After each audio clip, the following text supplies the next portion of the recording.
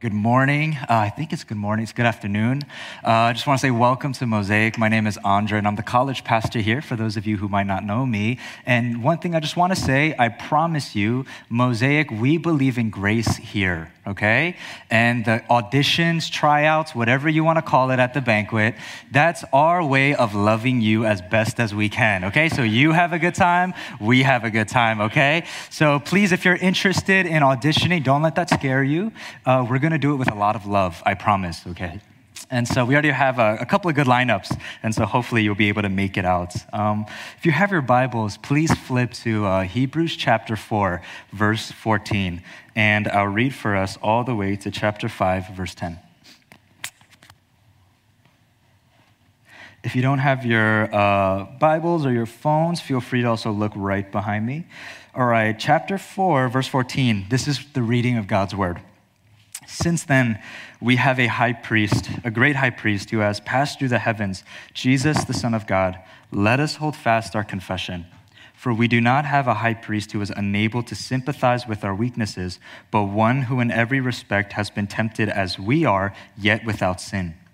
Let us then with confidence draw near to the throne of grace that we may receive mercy and find grace to help in time of need. For every high priest chosen from among men is appointed to act on behalf of men in relation to God, to offer gifts and sacrifices for sins. He can deal gently with the ignorant and wayward, since he himself is beset with weakness. Because of this, he is obligated to offer sacrifice for his own sins, just as he does for the people. And no one takes this honor for himself, but only when called by God, just as Aaron was. So also Christ did not exalt himself to be made a high priest, but was appointed by him who said to him, "You are my son, today I've begotten you." As he also says in another place, "You are a priest forever after the order of Melchizedek." In the days of his flesh, Jesus offered up prayers and supplications with loud cries and tears to him who was able to save him from death, and he was heard because of his reverence. Although he was a son, he learned obedience through what he suffered. And being made perfect, he became the source of eternal salvation to all who obey him, being designated by God a high priest after the order of Melchizedek. This is the word of the Lord. Thanks be to God. As P. Doug says, go back to this, read it, meditate it, love it. And as we begin, let me just pray for us, and then we'll get started. Father, I just want to say thank you this morning that we're gathered here together like this. And Father, we just pray, Lord, speak to us today. You have your words for us, and I pray that you would give us eyes to see and hearts to hear, God. And I pray that whatever week that we've had, help us to bring this before you, knowing that you listen, knowing that you hear, and that knowing you are good and kind and compassionate. So we thank you, we love you, pray all this in your name. Amen and amen. This past Sunday, I had the honor and pleasure of officiating my first wedding ever. It's my first one. I got it right. I did it. It was okay, I think, but it was really special because it was two of my friends that I had the pleasure of marrying, someone I knew for like 10 years. And, being up there doing the ceremony is actually really different than kind of being in the seats. And I never noticed that, never realized that. But one thing, throughout the ceremony that I thought was so special, so profound, and so sacred wasn't the worship, right? Although worship was good. It wasn't the sermon I gave, okay? And it wasn't even the exchanging of the rings. But in my opinion, the most sacred part of the wedding ceremony was actually the exchanging of the vows that they make before God. There was something about it. I was so nervous. I would look at the bride and I would say, I look at the groom, hey, repeat after me. I, John Doe, take you, Jane Doe, to have and to hold from this day forward, for better or for worse, for richer, for poorer, in sickness and in health, to love and to cherish from this day forward until death do us part. Now, the groom was a mess. Like he was crying throughout the whole thing. The bride, cool as a cucumber. She's chilling, she's enjoying the moment, but the groom was a mess. But as they were reciting these words, I felt it, like I felt it. I loved it. I was so happy for them. And there was something so special about the vow they were making, because essentially the vow that they're making is that through thick and thin, I'm with you. Whatever happens, I'm with you. Like, we'll get through it together all the way to the end. And something you need to know about me is I'm a romantic. I love rom-coms, okay? I love it. It makes me feel good inside. I love the story of it all. So that's why I love moments like this. But also, I've lived long enough to understand that just because you say vows does not mean you uphold vows. I've experienced that, in my family.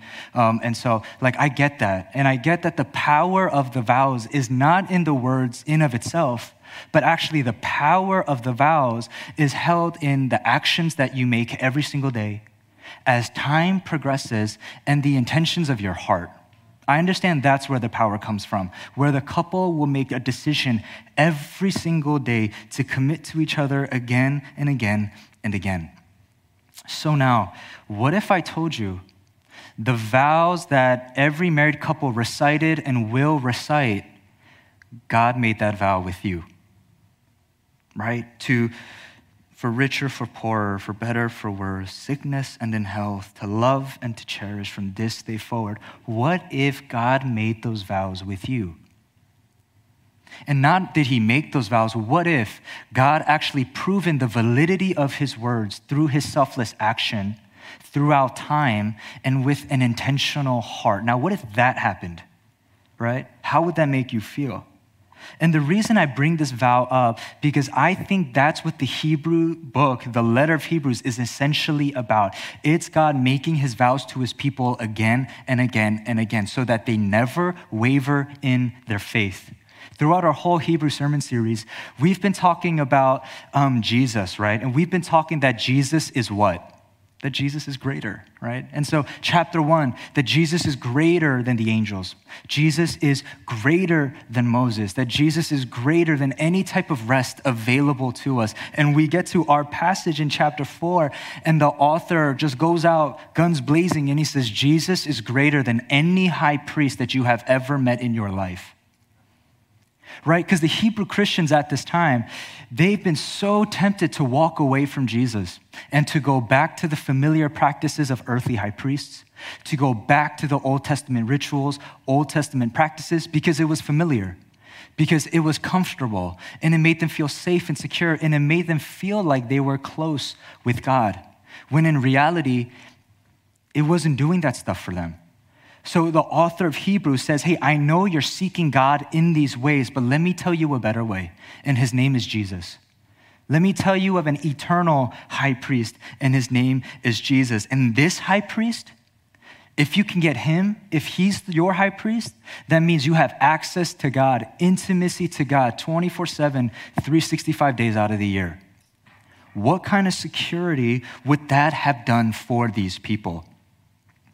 And our high priest, Jesus Christ, makes these vows with you and me. So if you're sitting in these chairs, if you're sitting here today and you're just unable to believe that's where you can be, if you're unable to believe that's where you are right now, this message is for you.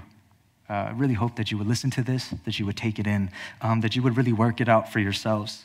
But first, I understand that Jesus' role as high priest, that's a foreign thought to you and me. Not only is it foreign, I understand that the word priest can be a little bit triggering for you and me, especially with all the scandals, the things that have happened, in previous years. But I want you to know that Jesus makes no association with those scandals and things like that. That is not of Christ. That is not of God.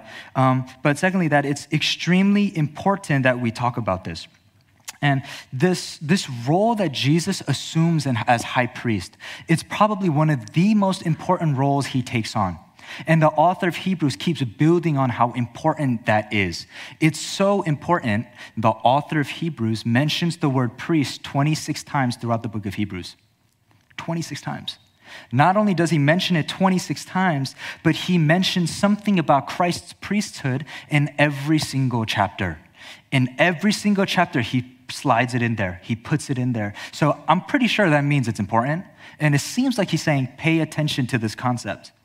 But if you're still not convinced how important it is, Hebrews 8:1, the author writes this. Now the point in what we are saying is this.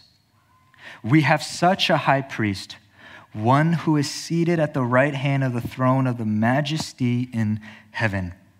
The author says right here, the main point of this entire letter is that you may know you have a high priest who is risen, who is exalted, who is faithful, who's working right now in your life, drawing you close to God. That's crazy, but that's what Hebrews 8:1 is saying. And so I want to take some time unpacking what the role of the high priest is, because I'm sure we kind of don't understand it. Take a look at Hebrews 5:1. This is when the author describes the role of the earthly high priest. For every high priest chosen from among men is appointed to act on behalf of men in relation to God, to offer gifts and sacrifices for sins.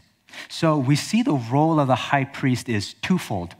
One, he's to stand in the gap between the people and God. He's meant to represent Israel and to God. But the second role that he assumes is he offers sacrifices and sins for the people. And so let me use an illustration of kind of what standing in the gap means. And let me use the illustration of how I met my wife, Nita. Back in February 2019, I met my wife, Nita. And the way that we actually met was through a blind date. And what was crazy about how we met wasn't the blind date, because if you know her, if you know me, blind dates are just something that we would never done, okay? We're one of those people that's like, we want to be with, we want to date our friends, right? So, but we met blind date. But what's crazy is actually that we had two separate people urging us together to meet.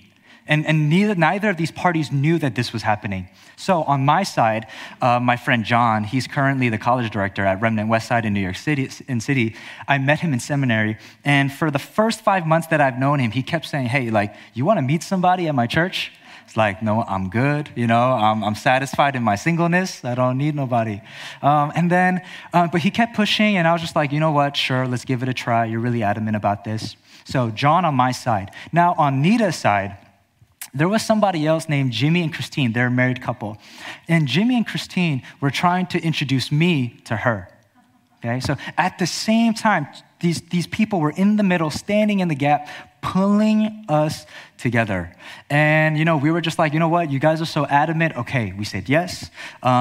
We said yes to meeting each other. And that night, as I was going home from class, I get a text message from Jimmy, and he texts me, bro, this is divine, with 10 exclamation points. You guys are for sure going to get married. And the crazy thing, 3 years later, we actually got married. That's something neither of us would have ever thought would have happened, but that's where we are. Now, you might be asking, what does that have anything to do with high priests? Good question. Well, in the same way, John, Jimmy, Christine stood in the gap between me and Nita, the high priest stood in the gap between the people and God. Right? If it wasn't for my three friends, I would have never met Nita. I wouldn't have been married right now, and I wouldn't have been blessed to know her, her family, and all the thing else that has come with it. In the same way, similarly, because of the high priest that stands between the gap of the people and God, they're able to know God. They're able to have a relationship with him. They're able to know him intimately. They're able to be connected to him. And that's the role of the high priest. And the high priest, their main job was to bring the people together, to grab the hands of both people and say, I really need you to meet because it's going to be great. It's divine, bro. That was their job. That's what they were getting at. But there was a problem with these high priests. And the problem with these high priests was that there was something in their hearts called sin. And because of this virus in their hearts, no matter sacrifice that they did, no matter how many times they did it, it was never enough. So they had to do it again and again and again. Look at verses 2-3. It writes this. He can deal gently with the ignorant and wayward, since he himself is beset with weakness. That's the sin in their hearts. And because of this weakness, the high priest is obligated to offer sacrifice for his own sins, just as he does for those of the people. Because the high priest, like the people, were born with sin in their hearts, no sacrifice that they offered was ever enough to cover them.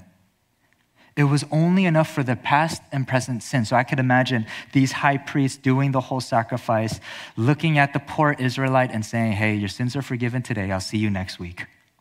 And that happened week after week, month after month, year after year. No, they could wash their white shirts as many times as they wanted to. It was only a matter of time before they found another stain on it. So imagine if gaining access to God was like that for you and me today. Just picture it, right? Imagine you parked your car, you walked into the lobby right there where all the amazing food is laid out, but before you can even get in there, you had to do a ceremonial washing before you could enter. And Priest Gina, Priest Dennis, Priest Jason, Yi out there today, they were the ones who were like, you can't get in until you do the ceremonial washing, so you wash yourself. And then you get into this sanctuary, you grab your seats, but before you can even sing, Priest Josh Song sacrifices a bull on behalf of you, and now you can sing. And for some reason, Josh fits that role so good. But now that's not even enough, right? But now imagine that you're sitting in these seats, and now there's a curtain from the ceiling to the floor, and behind the curtain is where the Ark of the Covenant is, where God resides, but you can't even enter there. The only person that could enter back there is the number one high priest, Pastor Dave, and only he can enter and make sacrifice for our sins. From our perspective as Christians who know Jesus, how tiring does that sound? How exhausting does that sound? How insecure would your relationship be with God if that was the case? If that's what it took for you to feel close and feel right with God. So obviously, when you come to Mosaic, that's not your experience. We don't do that. But that doesn't mean we don't have 21st century man-made rituals like that in our lives right now.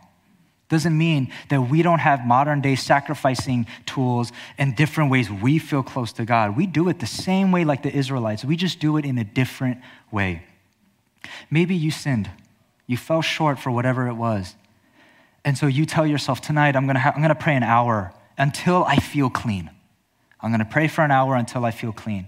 But if that's not good enough, then you're like, you know what? Like, I need to be rebuked. I'm gonna read Psalm 51, or I'm gonna read the book of Romans, and I'm just gonna make sure that I feel clean, whatever it takes.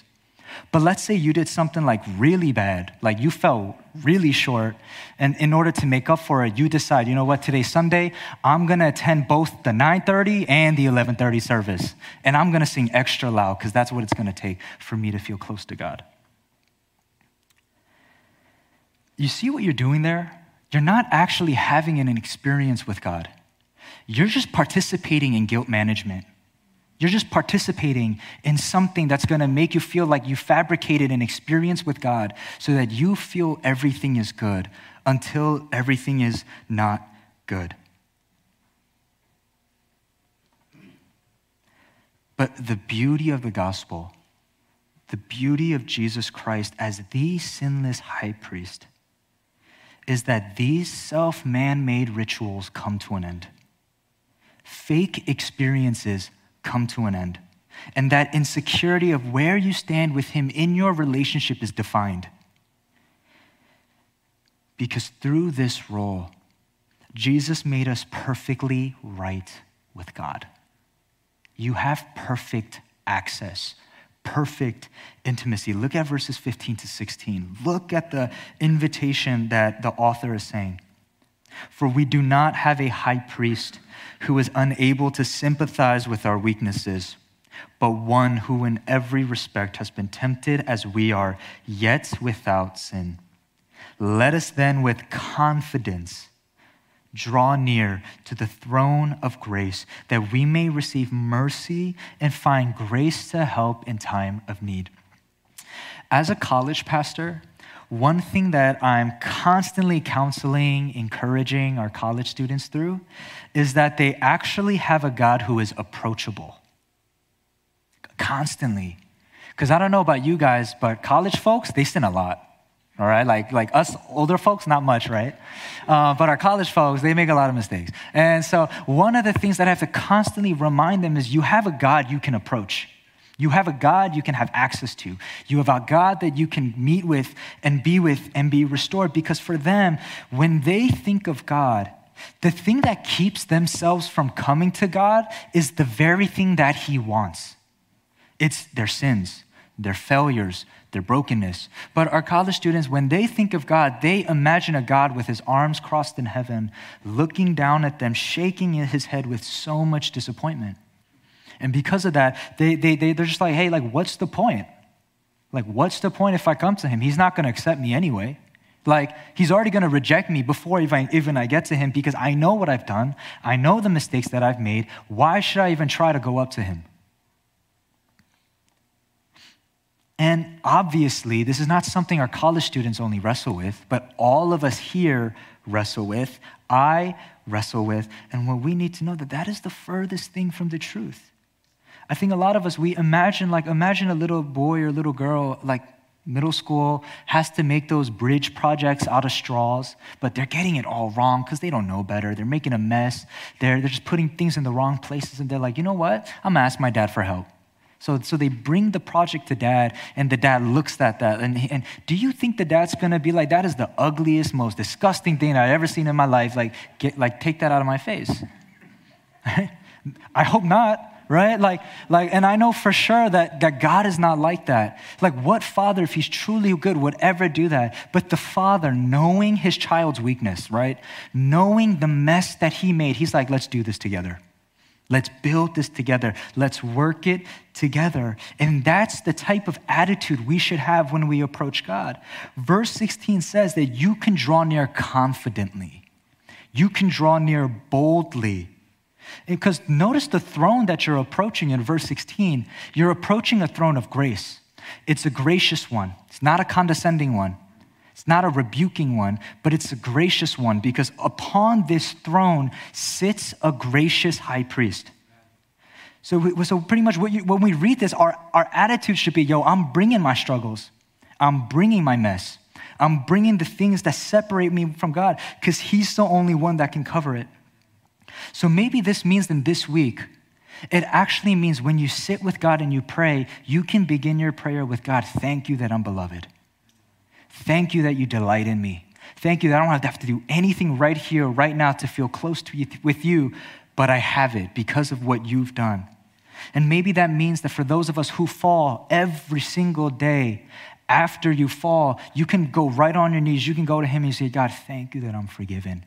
Not in a way that we take advantage of it, by no means, but in a way where we know that even though I don't feel close to God whatsoever, he's closer than the very breath that I breathe, that he's here. What would your faith look like just by practicing that? I know that's something that has transformed my life purposely, so draw near confidently. So that's the kind of high priest you and I have in Jesus. But in this next part, what I want to focus on is the 3 reasons why we can draw near to this high priest. And the 3 reasons are this. Number 1, he sympathizes with us. Number 2, he suffered for us.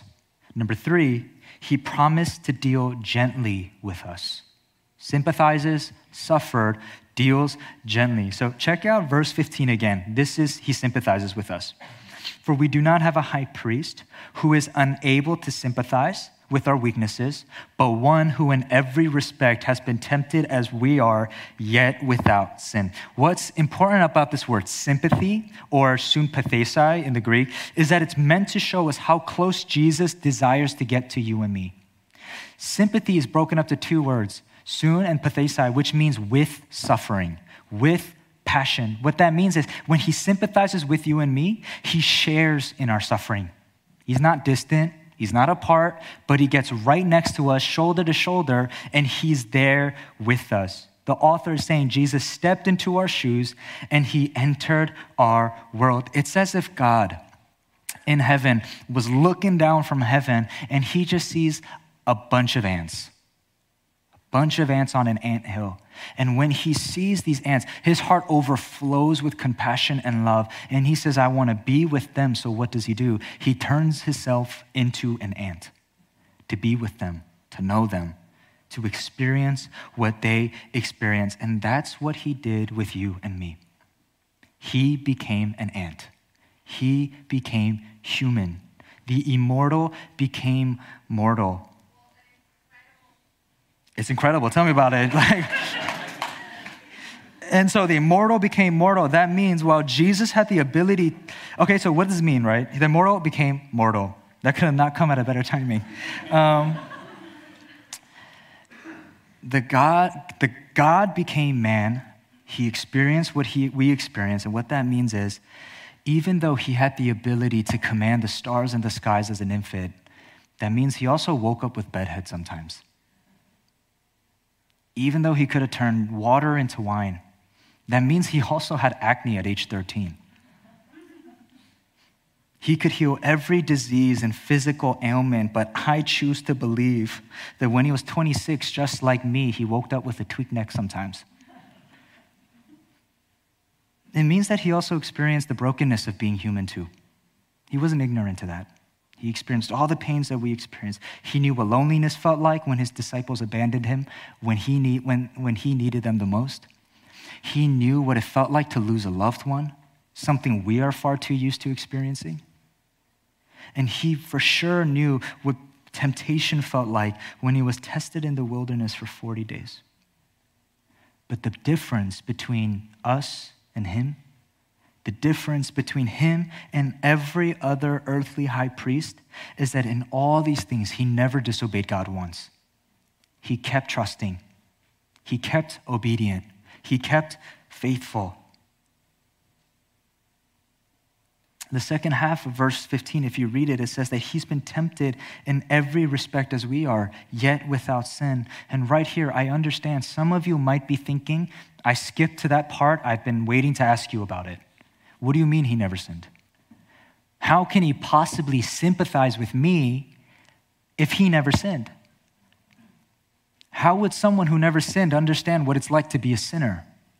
Isn't that the whole point of what sympathy means? That you understand, that you share? So in my mind, it's not registering that he knows my struggles, he knows my temptations, because I don't think he does.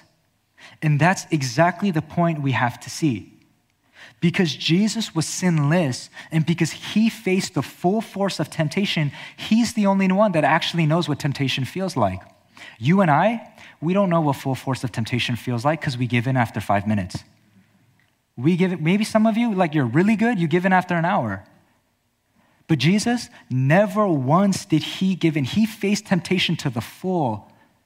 And because that, he's the only one who knows what it actually feels like. Because he was completely faithful in his testing, he's the only one who was ever fully tested. C.S. Lewis says this: only those who try to resist temptation know how strong it is. A man who gives into temptation after 5 minutes simply does not know what it would have been like an hour later.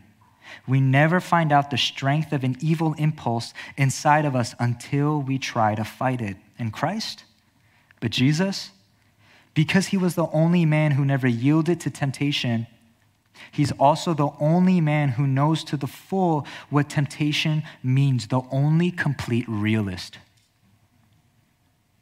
If there's anyone who can sympathize with you, it's Jesus.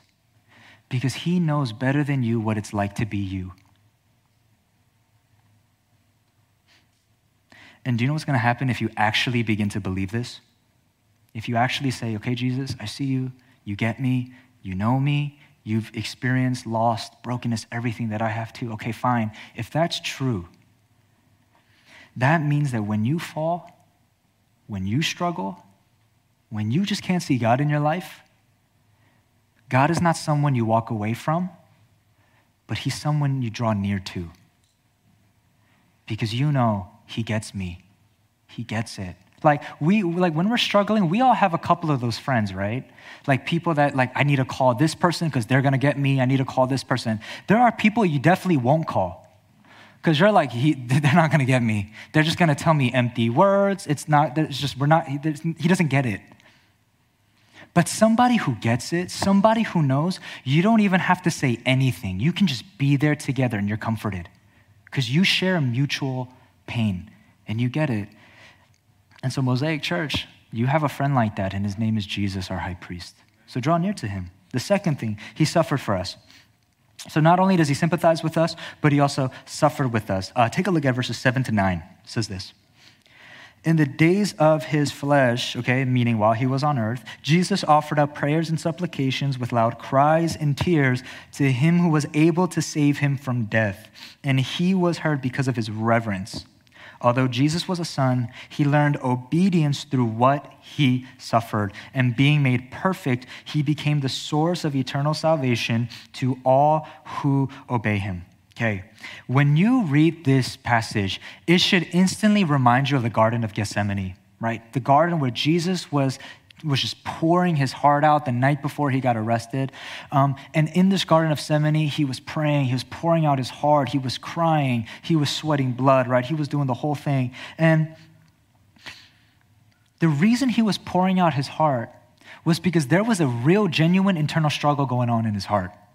I think a lot of us, when we think of Jesus, we forget that he was man too. We just focus on he was God. And what that means is that Jesus' obedience was automatic. Like there was no struggle there. Jesus is God, right? But what this shows you, what Luke 22:42 shows you when he prays, Father, if you were willing, remove this cup from me. That shows you that the God-man had a genuine, vulnerable struggle in his heart. And when he prayed those words, what he was saying was this. God, if there's any way that I could get access to your people, to you, without suffering, let me do that. If there's any way that I could gain eternal life for your people that doesn't involve me going on that cross, facing the pain that I'm about to face, he says, can we try that? But Jesus, being the perfect, faithful high priest, he ends that prayer with the most obedient prayer I ever heard in my life. And he prays, nevertheless, not my will, but yours be done. He prays the most perfect, obedient in prayer. And it's because of his journey towards suffering that verse 9 tells us that he was made perfect. It was through his suffering he was made perfect. What that means is he perfectly understands you and me. He became the perfect high priest who could stand in the gap between you and me. Whenever you see the word perfect in the Bible, it has to do with integrity. It has to do with something was tested. Something was just, the fire was on. It was tested and tried, and it was proven as true. So when scripture says that Jesus was made perfect as our Savior, as our high priest, he was tested and it was proven true. That he is what we needed to know God and to get access to him. And as the greater high priest, the beautiful thing about him is that he didn't just perform the sacrifice, but he suffered as the sacrifice. And because Jesus was perfect as the sinless high priest, his sacrifice was good once and for all. And because he was the perfect sacrifice without sin, it could cover every blemish, every fall, every sin. So that means that the earthly high priest, the best words of sympathy they could have given to the people were, your sins are forgiven today, I'll see you next week. Jesus can say to us, your sins yesterday, today, tomorrow, covered. It is finished. Access to God, forever. No more sacrifices, no more man-made rituals, no more works righteousness, legalistic tendencies. You can go to God right now. And this leads us to our last and final point. The reason we can draw near to God is because he promises to deal gently with us. Check out Hebrews 5:2. He can deal gently with the ignorant and wayward, since he himself is beset with weakness. What I love about this word deal gently is that it's the same root word as sympathy. It's the same exact word. So when sympathy says sympathesai, deal gently is also pathesai, which means with passion, with suffering. But the difference is the first word in front of it means like a restraint kind of passion. So if the first one was like he goes all in with passion, the second one, he kind of restrains passion. And what does that mean? He gives a quiet kind of passion. He gives a tender kind of passion. He gives a gentle kind of passion. That means he deals gently with his people. Dane Ortlund, in, I believe, I think one of Mosaic's favorite books as a community that I noticed a lot of people reading was Gentle and Lowly. And so Dane Ortlund, from that book, he writes this: "What elicits tenderness from Jesus is not the severity of the sin, but whether the sinner comes to him." It's not about the severity of the sin, but whether the sinner comes to him. Whatever our offense, he will deal gently with us because he will know just how to receive us. He knows our sinfulness far more deeply than we do.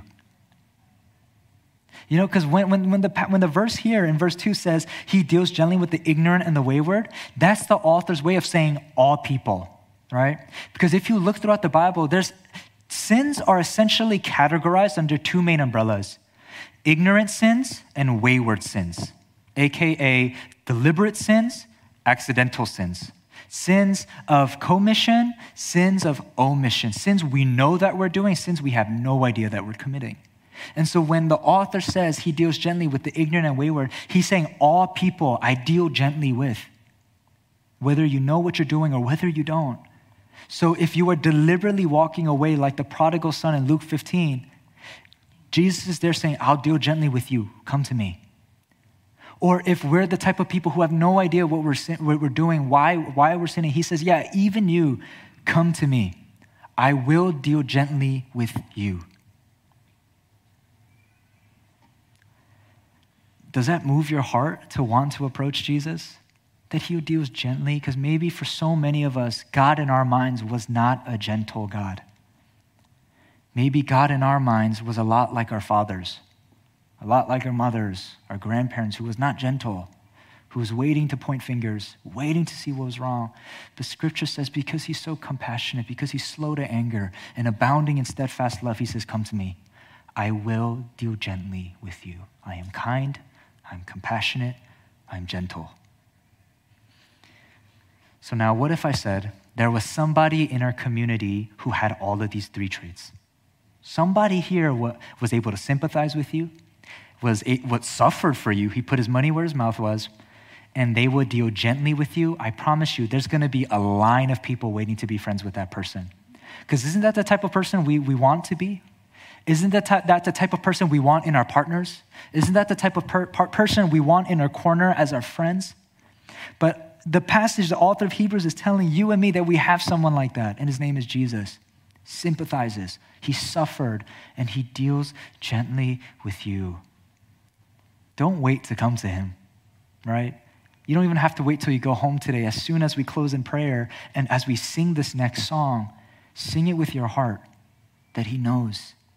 Sing it knowingly that you're singing to a God who knows you better than you. So let him minister to you. And remember, when you feel so far from God, when you're so stuck in your own sin, like Jimmy and John and Christine were my high priests with Nita, you have Jesus pulling both of you together saying, God wants to know you. Know him. It's divine, bro. Let's pray together.